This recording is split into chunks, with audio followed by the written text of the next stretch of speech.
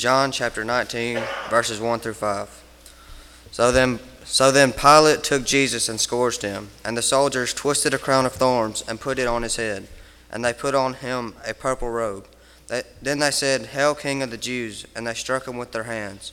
Pilate then went out again and said to them, "Behold, I am bringing him out to you, that you may know that I find no fault in him."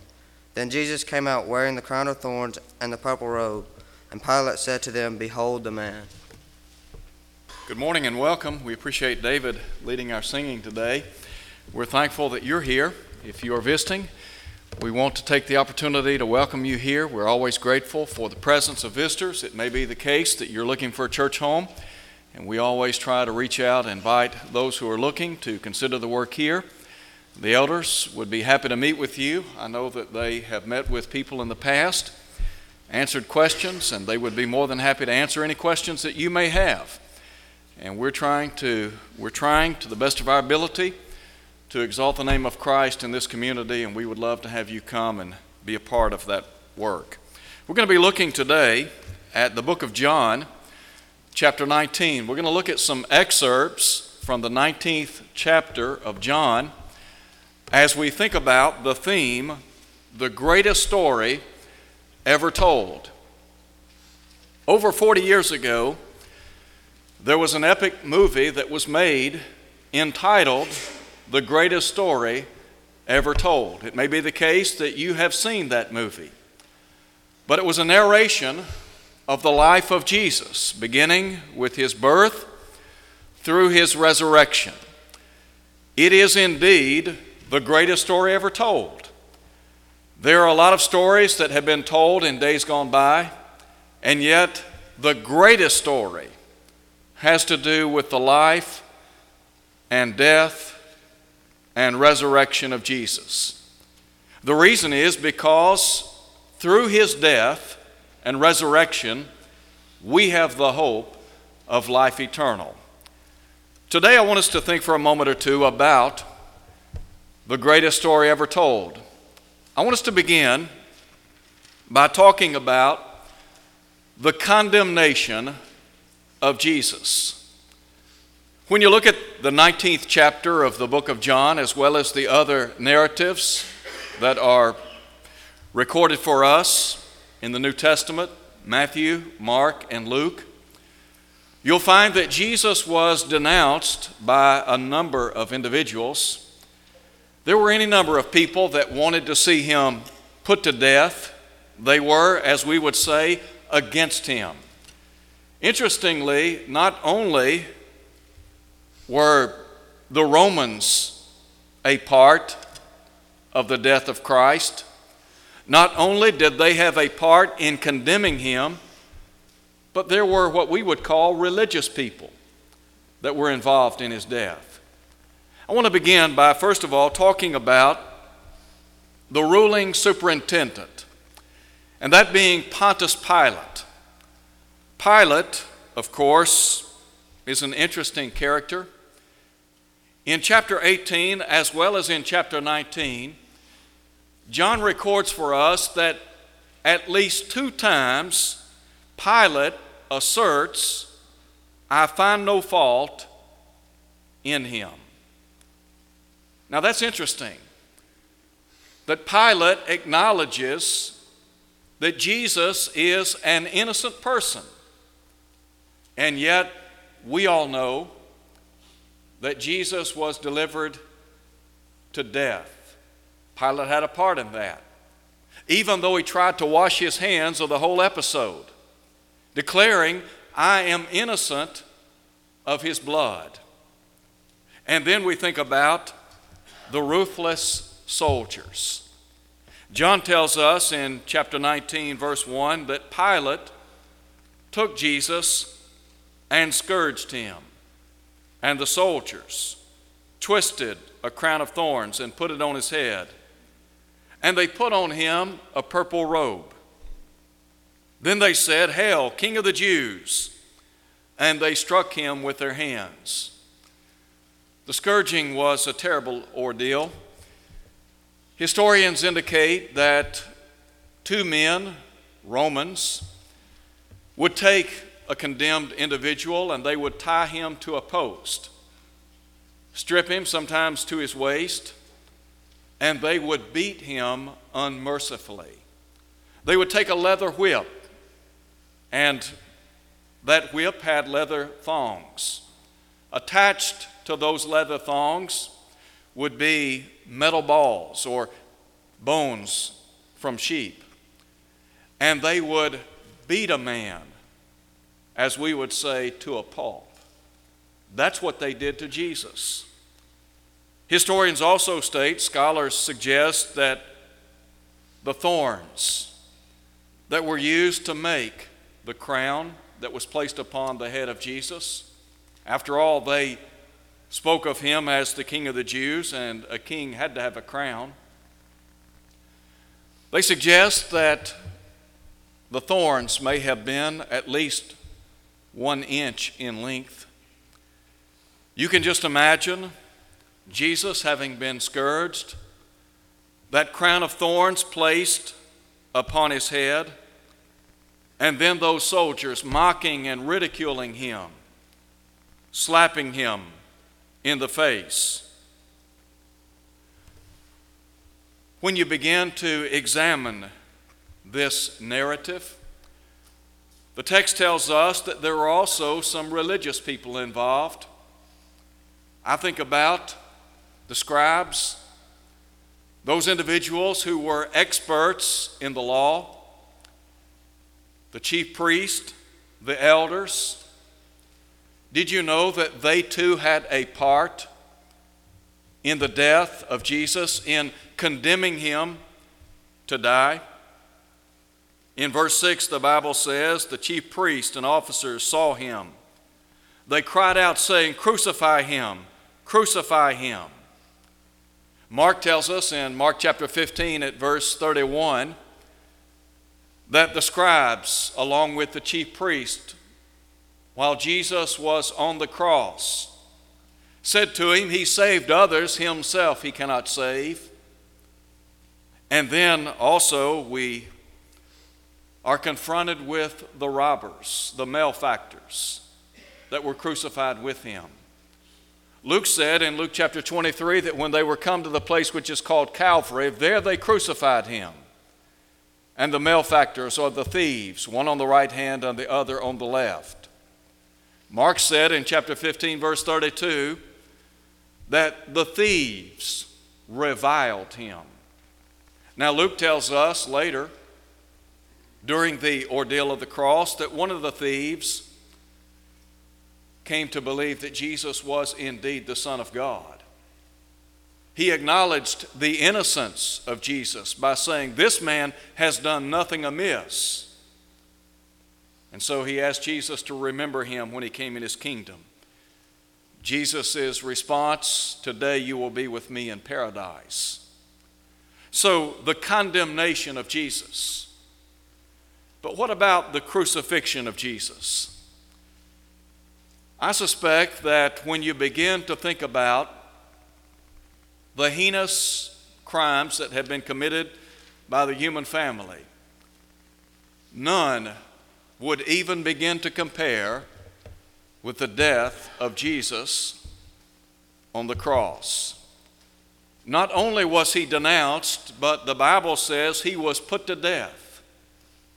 There are two things that I think are noteworthy in relationship to his death on the cross. Now, in verse 6, John tells us that they cried out, "Crucify him, crucify him." Drop down with me, if you would, for just a moment, and note verse 14.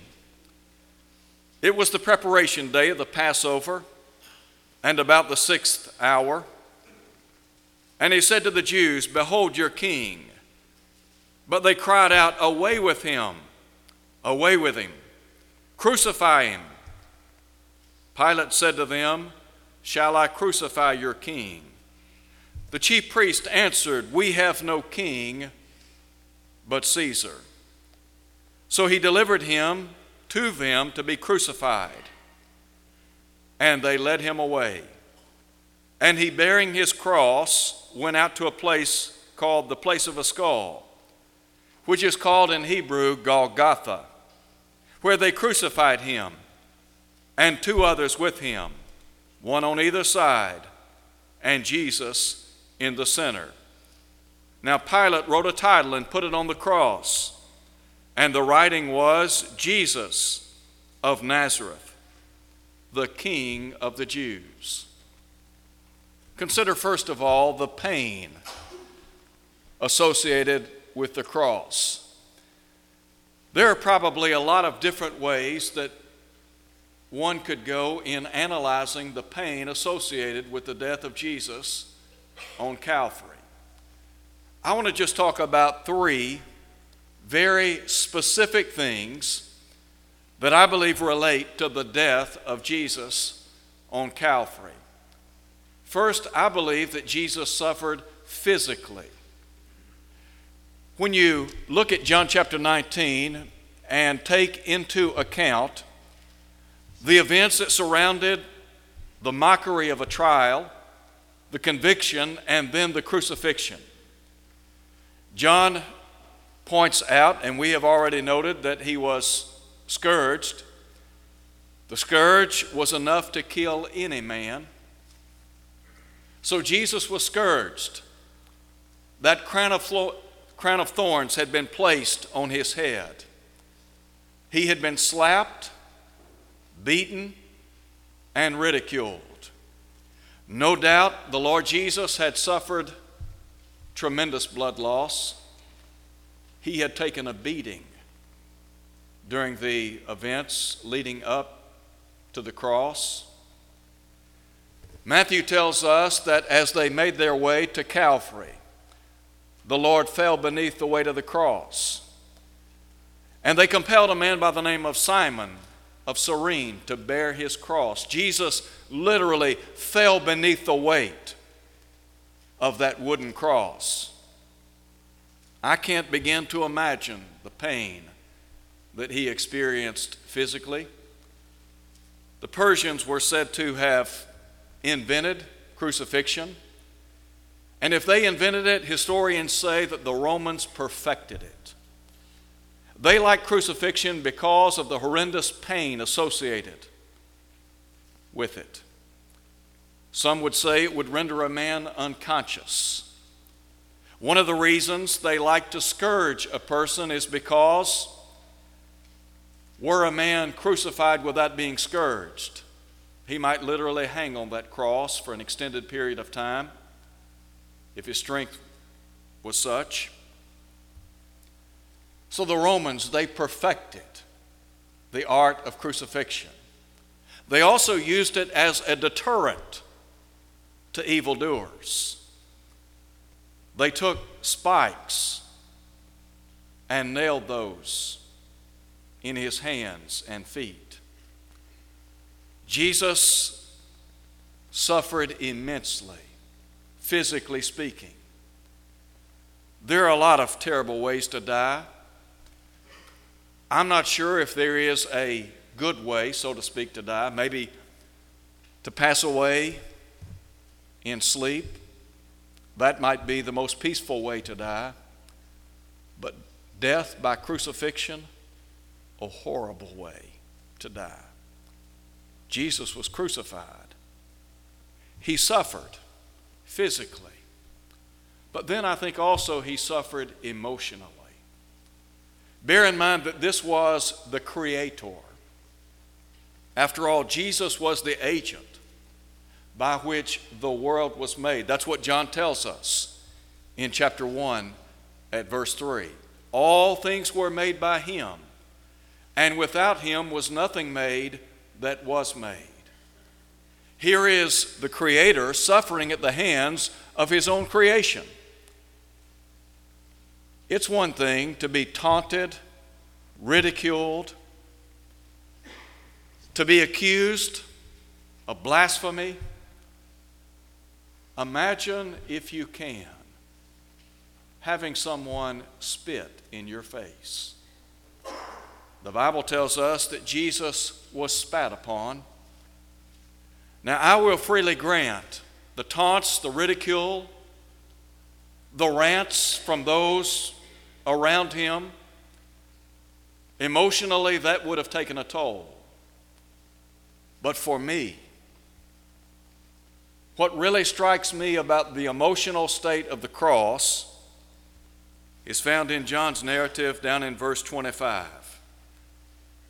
The text says, "There stood by the cross of Jesus his mother and his mother's sister, Mary the wife of Clopas, and Mary Magdalene.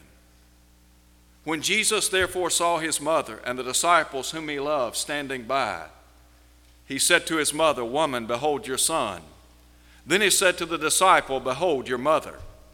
And from that hour, that disciple took her to his own home." Now, I believe that he was talking about John the Apostle.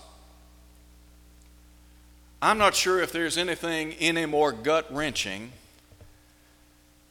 than to think your own mother, the one that bore you into this world, that gave you life, would have to watch as you died. Jesus was on the cross, suffering and writhing in pain. And to know that his own physical mother had to stand by and take it. I'm not sure if this is a good analogy or not, but I remember many years ago when I was a teenager, a friend of mine and I had a wreck late one night. And we were taken by ambulance to the hospital, and it was late. And I remember my folks were called. To me, aside from the pain and all of the things that go along with an automobile accident, the hardest part for me was having my mother come in that emergency room and see me lying on a bed with blood everywhere. Now you just think about the mother of Jesus, and she's standing at the foot of the cross, and there's nothing she can do. That had to be emotionally hard. Thirdly, I think about the pain that Jesus experienced spiritually. What about the spiritual pain that Jesus experienced on the cross? Matthew tells us that while hanging upon the cross, darkness covered the land. You remember? It was as if God the Father could not bear to look at his own Son. You see, the human family needed a sacrifice for sin, and the scapegoat was Jesus. Sometimes we talk about something that has happened. Circumstances have occurred, and someone is at fault. And so one person is chosen as a scapegoat. They're going to be the one that has to bear the whole crime. Well, Jesus was the scapegoat, all right. Back in the book of Numbers, we have an account of the great Day of Atonement. One of the things that occurred on the Day of Atonement, the high priest would lay his hands on the head of a scapegoat. He would confess all of the sins of the people over the head of that scapegoat. And then he would send that goat out into the wilderness, into an uninhabited land, to signify the removal of the sins of the people. Well, when Jesus went to Calvary, he was our scapegoat. He took the brunt of the sins of the human family. The Bible tells us, him who knew no sin, he became sin on our behalf, that we might become the righteousness of God in him. Now we talk about the spiritual pain that Jesus experienced on the cross. Listen to him. as he cried out, my God, why have you forsaken me?" Jesus had enjoyed an intimate relationship with the Father throughout all of time. And now, bearing the sins of the human family, Jesus is now forsaken by his Father in heaven. To me, that had to be the worst part of the cross for him. To know that God the Father in heaven could not bear to look. Jesus bore our sins on Calvary. He was a sinless being, and yet he was willing to bear our sins in his body on the tree. As Peter said, that we, being dead unto sin, might live unto righteousness. There's a third thing I want to call attention to as we think about the cross. His condemnation, his crucifixion, and then his cry. Think with me for a moment, if you would, about the great declaration that was made from the cross. If you look at verse 28, John said, "After this, Jesus, knowing that all things were now accomplished, that the scripture might be fulfilled, said, I thirst." Now a vessel full of sour wine was sitting there, and they filled a sponge with sour wine, put it on hyssop, and put it to his mouth. So when Jesus had received the sour wine, he said, "It is finished." And bowing his head, he gave up his spirit. Two things here. First of all, his victory in death. When Jesus cried from the cross, "It is finished," this cry was not a cry of defeat. It was a cry of victory. Jesus had fulfilled God's will for him. What was that will? That he die for the sins of the human family. Look again at verse 28. Jesus knew that all things were now accomplished. Jesus came to fulfill the will of God the Father. When man sinned in the Garden of Eden, God had a plan in place. That plan had been in place before the world was ever framed. John speaks in Revelation chapter 13, verse 8, of the Lamb slain before the foundation of the world. In verse 15, God began at that point in time in history unveiling his plan of redemption. God brought his Son into the world to die for us. Now we talk about the purpose for Jesus coming to the cross. It was to save. It was to save us from sin. Jesus said in John 4, verse 34, my work is to do the will of him who sent me. In John 6:38, I came down from heaven not to do my own will, but the will of the Father who sent me. In John 17, verse 4, before Jesus went to the cross, in its very shadow, he prayed to God the Father, saying, I have glorified you on the earth. I have finished the work which you have given me to do. So while hanging on Calvary's cross, Jesus could cry, it is finished. He fulfilled the will of the Father. Now think with me for just a moment about the purpose behind his death. When Jesus was born into this world, there was a purpose for that birth. Matthew tells us that the angel of the Lord told Joseph that that which is conceived in Mary is of the Holy Spirit, that she would bring forth a son, that his name would be called Jesus, and it would be Jesus that would save his people from sin. Jesus said in Luke 19, verse 10, the Son of Man has come to seek and to save the lost. Jesus came to save us. And so, his victory in death, he finished God's plan. He fulfilled it. He did exactly what God the Father wanted him to do, and that is to give himself as a ransom for our sins, to redeem us. And then there's a second thing here. Not only do we have his victory in death, but we have his victory over death. You see, the life of Jesus does not end on the cross. But rather, when you look at chapter 20, what do you have recorded? The Bible tells us in very explicit terms. John tells us, and not just John, but Matthew, Mark, and Luke, talk about the resurrected Christ. It would have been one thing were Jesus to have been put to death, never to rise again.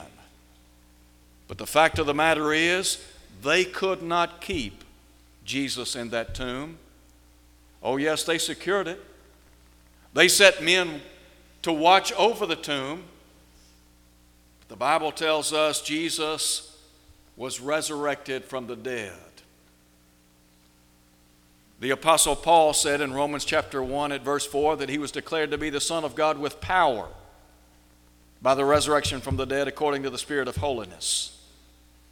Jesus was delivered for our offenses, but he was raised again for our justification according to Romans chapter 4 verse 25.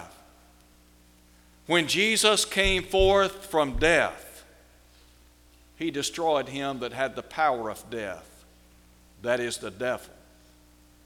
The bottom line is this: we serve a risen Savior. Matthew asks the question, or records the question that was asked centuries ago to those who visited the tomb of Jesus following his resurrection. Why do you seek the living among the dead? Jesus Christ was raised from the dead 3 days after his death. He now sits at the right hand of Almighty God. The Bible tells us that the same Jesus that ascended to heaven will come again one day. Those of us who live for him, we have the promise of life eternal. I'm convinced the greatest story ever told is about Jesus, the Nazarene, the Son of God, the one who loved us and gave himself for our sins. Let me close by asking this question: are you a follower of Jesus? The Lord Jesus Christ wants you to be his disciple. He wants you to follow him. Jesus said, I am come that they might have life and have it more abundantly. Jesus came to give you life. Jesus would also say, I am the good shepherd.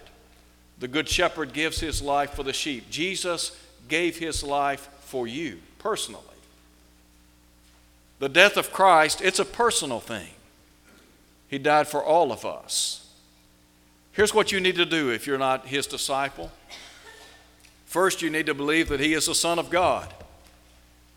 You need to have the conviction of Peter in the long ago when he said, we believe that you are the Christ, the Son of the living God. And then you need to repent, that is, turn from a life of sin. As Peter said on Pentecost Day in Acts 2:38.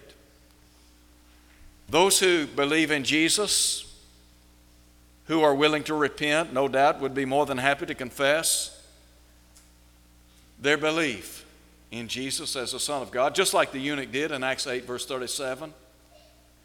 The Bible then says we're to be baptized into Christ because Jesus shed his blood in death, John 19:34.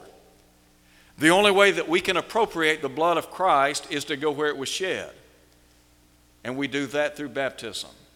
Paul said, know ye not that all we who were baptized into Christ Jesus were baptized into his death?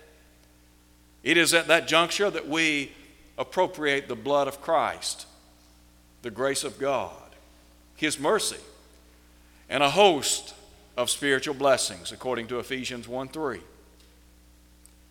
It may be that you're here today and you're not living as you should.